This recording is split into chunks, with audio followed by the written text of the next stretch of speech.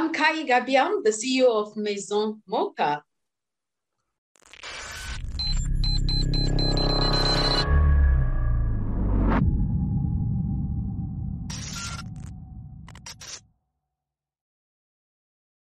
Hey, it's Kellen, and today on Diversified Game, I have my friend all the way from the UK. You could also say all the way from Togo, Kai. Yep. Here, I just did her show, folks, and I had to remind her she hasn't done mine yet. So you have to have a fair exchange, and she has Maison Mocha, and she's going to tell us all about her clothing company that the links will be in the description box. You guys want some African clothing? It can be delivered from abroad. So no matter if you are in King's Cross, Leeds, Portugal, doesn't matter, or Brooklyn, Kai can hook you up. Kai, welcome to the show. How are you doing today? I'm doing great. Thanks so much, Kellen, for having me on tonight because it's 8 o'clock, over here in the UK. But I'm so excited to be, with you tonight. Well, thank you, because I know that, you have an earlier bedtime than me. The nighttime is when I really wake up. But I wanted to get your story on how you created your clothing line and the why as well. So share with us your story of entrepreneurship and your clothing line. Well, I'll say the idea starts from me, like they say, when life throw lemon at you, you make poor lemonade. I would say that's the start, of the whole thing that actually make me so committed to my business, because I started this business whilst I was working. But obviously, I was giving more to my boss than my own business, if it makes sense. But once, I had a car accident and then I wasn't able to go back to work, that kind of forced me, to pay more attention to the business I started, which is my own business, if you are following what I'm saying. So the reason why I started the business is because I love African print. And I have different, design, and people that I know, they always, give me compliments and say, oh, hey, it would be great if you start your own clothing line and buy from you. So just smile. And then I'm like, okay, and I would say some weeks after that, there is just, this shop that is actually closing down. The business is closing down. So they were doing something similar to what I want to do. And then I bought everything. And that's how I started my business. And since, I love African clothing, that's just like a way for me to showcase more beautiful prints and what you can actually do, different things we can do with it. But we don't only focus on African clothing. I'm a Christian, so faith play is like a major role in my life. So I have faith-inspired clothing as well, and accessories. So that's the different things that we do. And explain the name for those who don't speak French. Okay. I want you to go deep. Sometimes I think Kai thinks, we don't understand because maybe she just rolls into the French and she's like, did I say all that in French? Did you follow me? But I feel the vibe. So translate the name for those who don't speak French. Right. Maison just mean house. So Mocha is just, my first daughter name is Monique. And my name is Kai. So she's also someone that is passionate about, clothing and accessories. I just, blend the two and make it House of Mocha, Maison Mocha. So that's what it means. Awesome. And you said, you saw someone, they were going out of business and you bought their stuff, but that only lasts for so long. So then after you got their inventory, are you making your stuff? Are you buying wholesale? Yeah. Yeah. I cleared those things long time ago. So I'm doing my own things now, and I choose the design, and I have the good thing is I only work with designers that are back home. So in order to help them as well, whilst I'm helping myself. So that's, I believe in us winning together. So that's why I work with designers from Togo at the moment. So they design it. Now, are they also manufacturing it? Because I know that could be expensive to go from Africa to the UK. And, you know, of course, the customers, if they love it, it doesn't matter what it costs because it's art, but they're designing it. But who's manufacturing it? And how do you, you know, work with that and the distribution? They do everything. So once everything is ready, you know, I work with my brother that is over there and my sister. So they are the one that collect things and do the shipping. Or sometime when I'm there myself, I just sort everything else and bring it right here. Now, how does that work? Because I've heard from a lot of people who do overseas, even if it's China, which, you know, there's a direct line to China everywhere around the world. They say we ran out of stuff. And sometimes you think, are they doing it just to have it in demand? But how do you deal with, especially during, you know, the pandemic, that wow, I might not be able to get my shipments in. Did you make any adjustments? Give us your, you know, what happened and what's happening. Well, I'll say I'm a person that always like planning things ahead. So I always have like the things that I'm gonna put, you know, on the side for summer. I already have those things.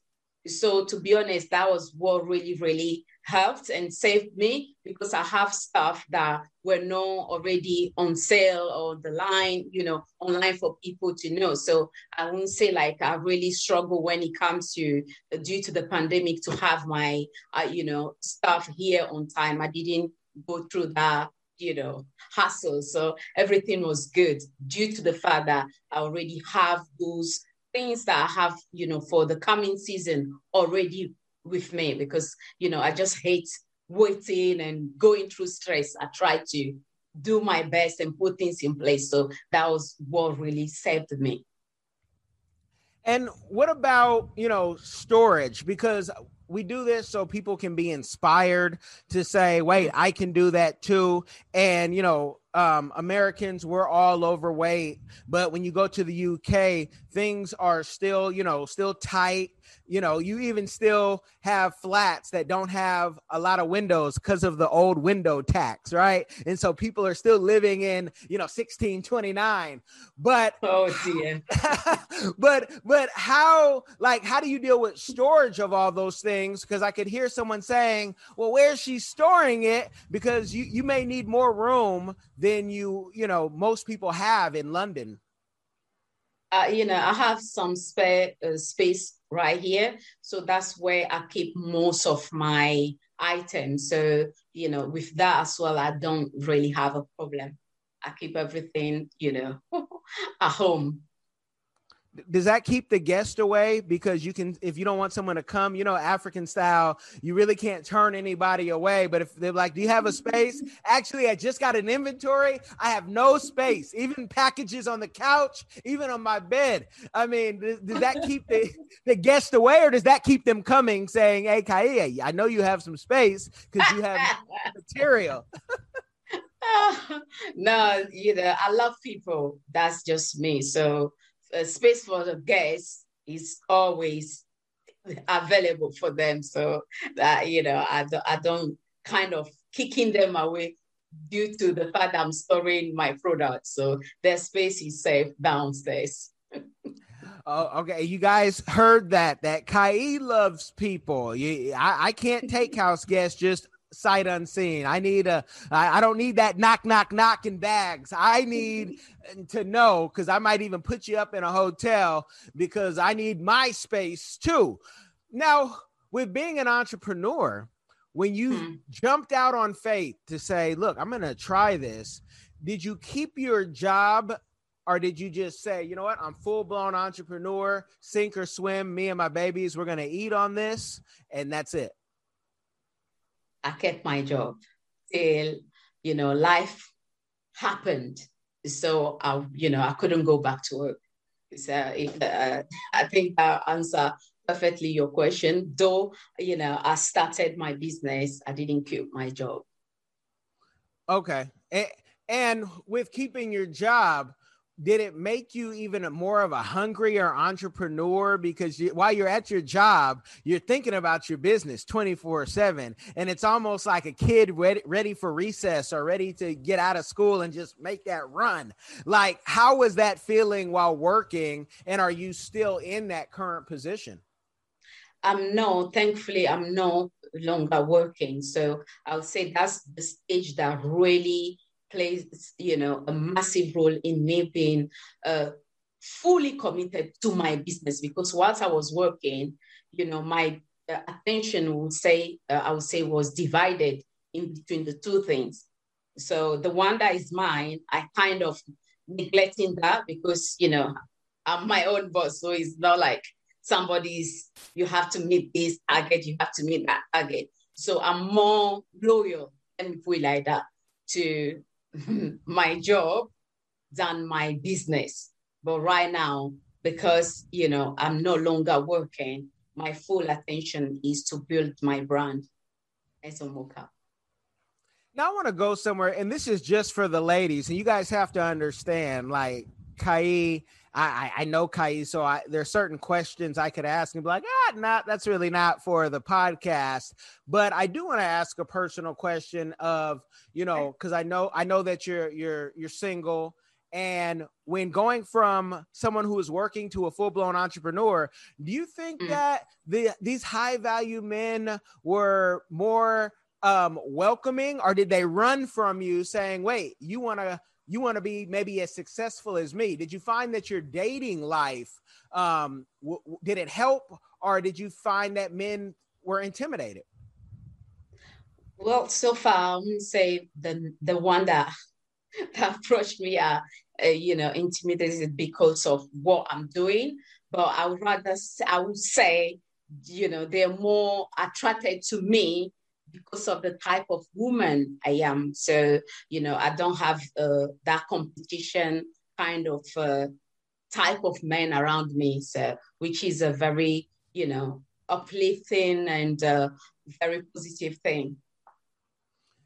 Okay, no, that's good to know. I just wanted to know, and really what I was trying to do, folks, on the previous interview that I just went live, I mentioned high value, and Kai, she wanted to stop me there, and she didn't want to get all the smoke from, those of you who now are saying, wait, I'm high value, like you're just waking up to your value because of what another person said. And we love everybody, that, but I just have to tease because I can. I'm in a position to tease. And I also wanted to help people to understand that don't let anybody put a value on you. You're priceless. What do you think as an entrepreneur thus far has been the biggest lesson?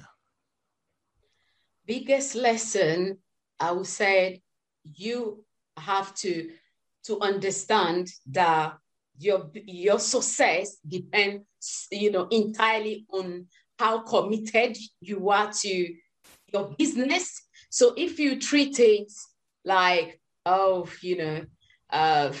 if I don't meet this target, is okay. Next year, I'll be able to make, with that mindset, you can quickly pack and go home, if you follow what I'm saying. But you really have to know that the success of whatever you're doing depends entirely on you and, how much you are prepared to, pour into that for it to grow and at the level you want it to grow at. So that will be the lesson I'll say I've learned. So everything, is rely completely on your shoulder, is on your shoulder. So treat it as if I don't do this, I don't meet this target I'm setting for myself, I will be fired. And then that will give you, personally, that gives me the drive. Fired in the sense that this business will collapse, will close down. So if you have that at the back of your mind all the time, it gives me more strength to keep pushing every single day. Well, talk about closed down. When this pandemic started, it's like everything just shut down right away. Yeah. And the UK was, reportedly giving people 80% of their paycheck, but entrepreneurs, that wasn't the case. I know they now have figured something out for entrepreneurs, but how scary and what did you do when everything shut down? Nobody can touch anyone. No one can go anywhere. You guys had a real lockdown compared to what we had in America. How did you deal with that? Because that's real life. It is, and it can be very stressful as well if you put your mind on, this is not coming in, that is not coming in. But what I've learned in that space of time is the fact that you look at, you watch the news or you hear things, people are no longer with us. So the fact that you are still here, that alone, is a miracle that we should be thankful and grateful for. So whatever, extra, when I'm saying extra, I'm trying to talk about money-wise, that's me. For the next person, it will be different, but I didn't make that be like, me start putting myself in stress mood or panic mood. No, I know that, once things start changing, things will keep rolling, and whatever I lost, I will be able to regain. So that's how I process when there is something that I'm not fully in control of. Well, let's even go deeper. Teaching lesson. Things shut down. You have a, business that no one can even come see you. How for us in America, how did you survive? Because I know people that we both know who are in the UK, and I remember what they were telling me, and I thought, they were in great position, some of them. And they're like, this is real. I mean, landlords don't have to get paid. Some people were really like, what the heck is going on? And I could only feel their pain to say, okay, what else can be done? But like when no income can come in, how did you manage? Like, was there anything that you said, you know what? I got to do what I got to do. We're going to be out there. Forget the government. I don't know. No, at the beginning, it wasn't like that, because the thing is, life is the main thing for me, and I'm sure for so many people. So at the early stage, I wasn't so concerned about, because it's not like there won't be food in the house. It's not like there won't be, electricity or gas in the house. So all those things will always be covered. And those are the main things. So but at some point when things start opening up, then I start, thinking about going to the post to post, orders for people. And then you're going to be meeting other people. I was trying to avoid, crowded places or where there will be lots of people and stuff like that. But once things start opening, I just, you got to do this. Get out, go in the post, start posting items, then make sure I prepare myself properly. And then with time, I just, even forget about the fact that something is actually happening. I go there, do what I have to do, and then come back home. And so the closest that I can maybe relate is when the shelves were empty and everyone's like, how do we survive? The shelves are empty and you're like, this is madness. What do we do? Like, it's like a bad movie. So what in the UK was it the same thing? Shelves are empty. Of course. Yeah. You're finding the rice in the back of your, shelves and saying, I didn't even want to eat this rice because it was balsamic and I only like jasmine or whatever, But so it was the same thing. And as an entrepreneur, here you have product, but the last thing people are thinking about is clothing. So yes. so I just wanted to go into a deep dive of what's real for people, because we talk about money and progress, but just being able to eat or being able to wipe your behind when you're done using the restroom. It was real for the entrepreneur, unless you were in the toilet paper business. So And food, yeah. Those are the main, essential stuff. Yeah. Yeah, you know what was funny? In certain places in America, there, all the frozen food, everything was gone, but folks still had vegetables there. And I'm like, people, because we're so used to processed. I mean, like, Yeah. you can get your bell peppers, get some onions, get, some of that sweet potato. All the fresh stuff. Yeah, yeah. Now, you as a entrepreneur, as a mother, I'm gonna say now as a model, because you are all over your Instagram taking advantage of what God has given you. What role do you play? Because you're doing all these things, you're playing every position, but what's your favorite position to play, and what do you want to do with that position? My favorite position is, the first one for me is being a mother. So that's like the favorite one, because when the first time my daughter was born, and I was like, did I actually, not that I'm the one that created her, but the sense is like, wow, this really comes from me. So everything I do, they come first.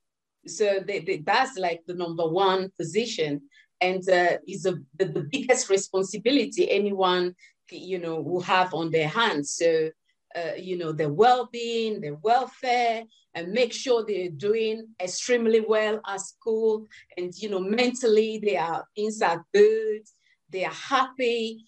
Those are the things that comes first, that are very, very important for me. And then secondary is my business.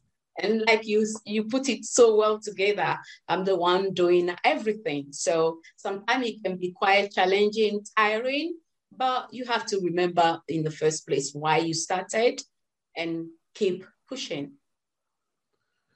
And as an entrepreneur, some people have one business, some people are serial entrepreneurs. What type of entrepreneur are you? I would say I'll go for the second one, the serial one. Like, it's not only the clothing line. I also have other things, on the side. Like for people that don't know, I do offer French classes. That also you have to take time to prepare the lessons. That's one thing. And apart from that, there are other things I'm working on as well, which is to deal with other people.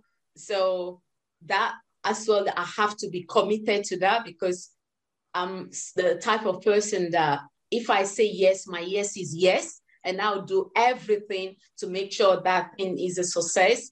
So it's more than one business. I have to focus on. So it can be quite a lot sometimes, but if you love what you're doing, and I'm the type that like being so productive. So I enjoyed it. I enjoyed it. And talk a little more about the French lessons. If people, want to tap in to, learning French, how does that work? What type of time commitment must they have, as well as the cost? Well, when it comes to the time, I'm very, very flexible, in the sense that you have to understand that, you are over there in the States, I'm here in London. So what time works best for the student? They will tell you, and then you work with that. Some people prefer the weekend, because weekdays they are so busy, so they can't commit to attend class and stuff like that. And I have one guy over there in LA. Guess what? He attend his class at 2 a.m. your time. Wow. Yes. So that's how committed he is. So, I work with whatever time is suitable for every student. And of course, it depends everyone what they want to do. I do have the intensive course where you do 2 to 3 hours a week. That one, is the fast track one, if we can put it like that. So it really gives you the confidence, to learn quicker and be fluent as quick as, it can be. Because one thing is for me to to give you what you need. Another thing is for you to keep practicing, because that's important with languages. And it's per hour, it's $15 per hour. So that's when it comes down to the cost, that's what it is. So some people prefer doing, 2 hours a week. That's absolutely fine. Some prefer 1 hour. Those that, they are not so much in a hurry. So it depends on everyone, again, what they want and what their goals are. And don't forget the price, because I want, before anybody reaches out, I want them to know at least the range they need to be in. Because some folks will say, oh man, 2-hour class for $5, and, really try to, get over. So explain that, please. Yeah, 2 hours, that's $30 a week.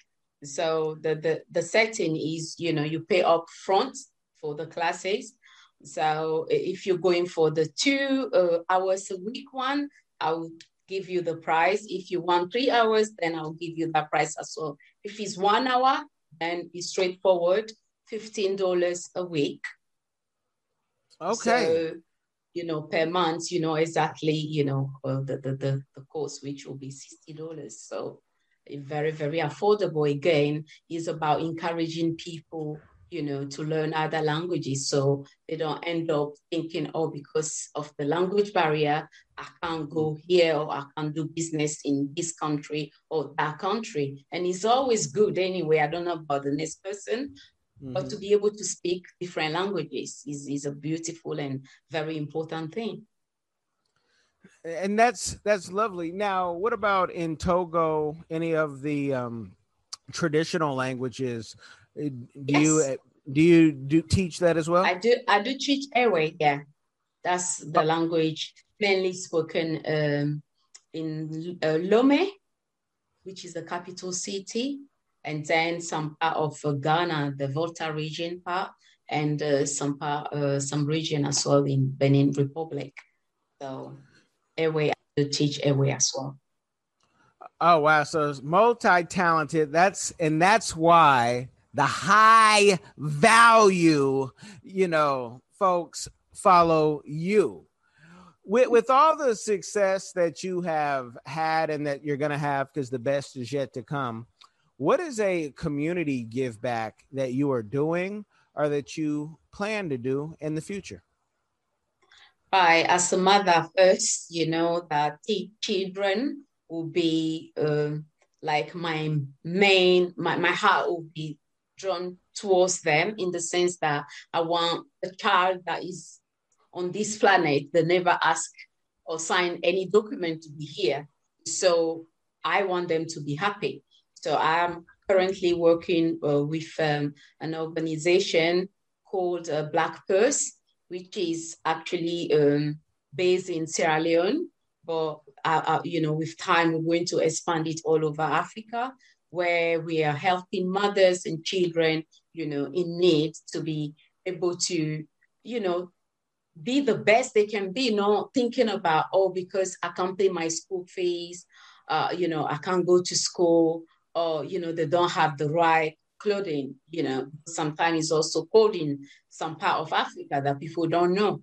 So make sure, we put stuff in place to send to them, and also whatever we can do to help when we can with the scholarships. So that's what I'm working on right now. But, with time, definitely, I have someone else in Ghana that also approached me, and they are doing similar things, but in a big, in a very different level, in the sense that they are building communities for not only the continentals, brothers and sisters, but they opened that also to the diaspora to join. So I have that as well on the list. So when I visit, and I will be working on that, because they want to be in Togo as well. So I have to see certain people to make sure we start the work.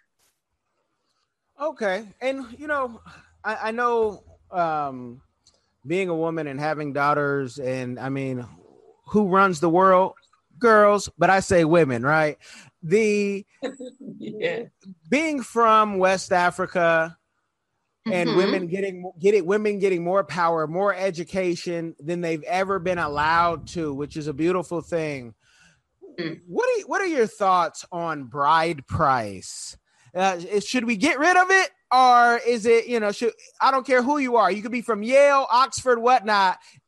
Bride price should stay a traditional thing. Definitely, it should stay. We can't get rid of it. That's what makes, it's part of our culture. It's part of who we are. It's something that, women or girls look forward to, that day will come, and men as well have that in mind. I would say, okay, in this generation now, the high value, the high value one will have that in mind, that, you don't just go and grab and, do whatever with someone's daughter, or you do things properly, so the bride price should definitely stay.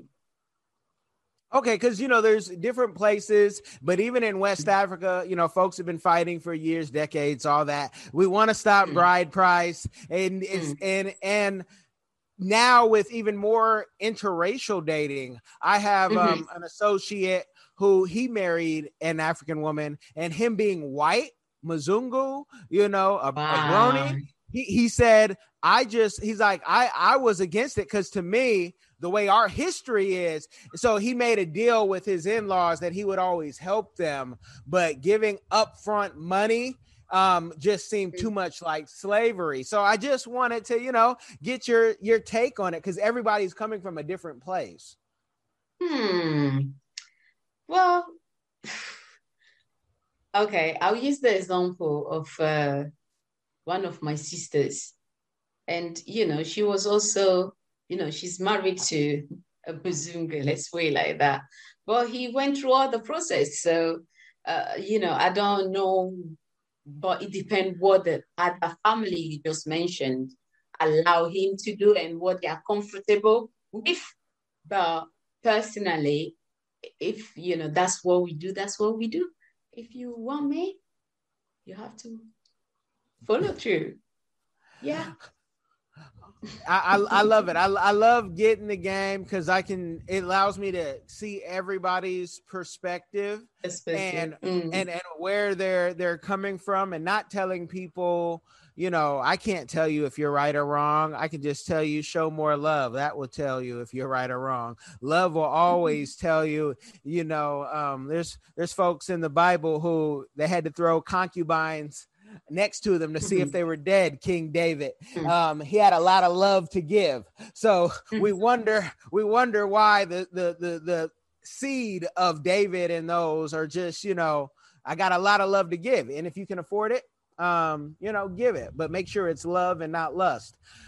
I thank you for coming on here, folks. You do not know, for someone like Kai, how difficult she came out of her comfort zone of asking the questions to being asked. She had no idea what I was going to say. I put her on the spot, and, she's like, oh my goodness. But there was somebody from the UK who told me, can you try to shorten these? Don't make them too long. So this is what we call a kind of a quickie.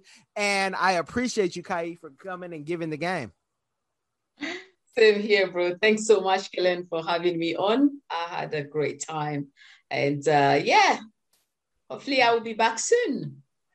Anytime, Kai. That person I was talking to about people who said it was too long was Kai. I told her that beforehand, but I want to bring you guys in on the inside joke. So you guys been blessed by the game. Make sure you like, share, subscribe.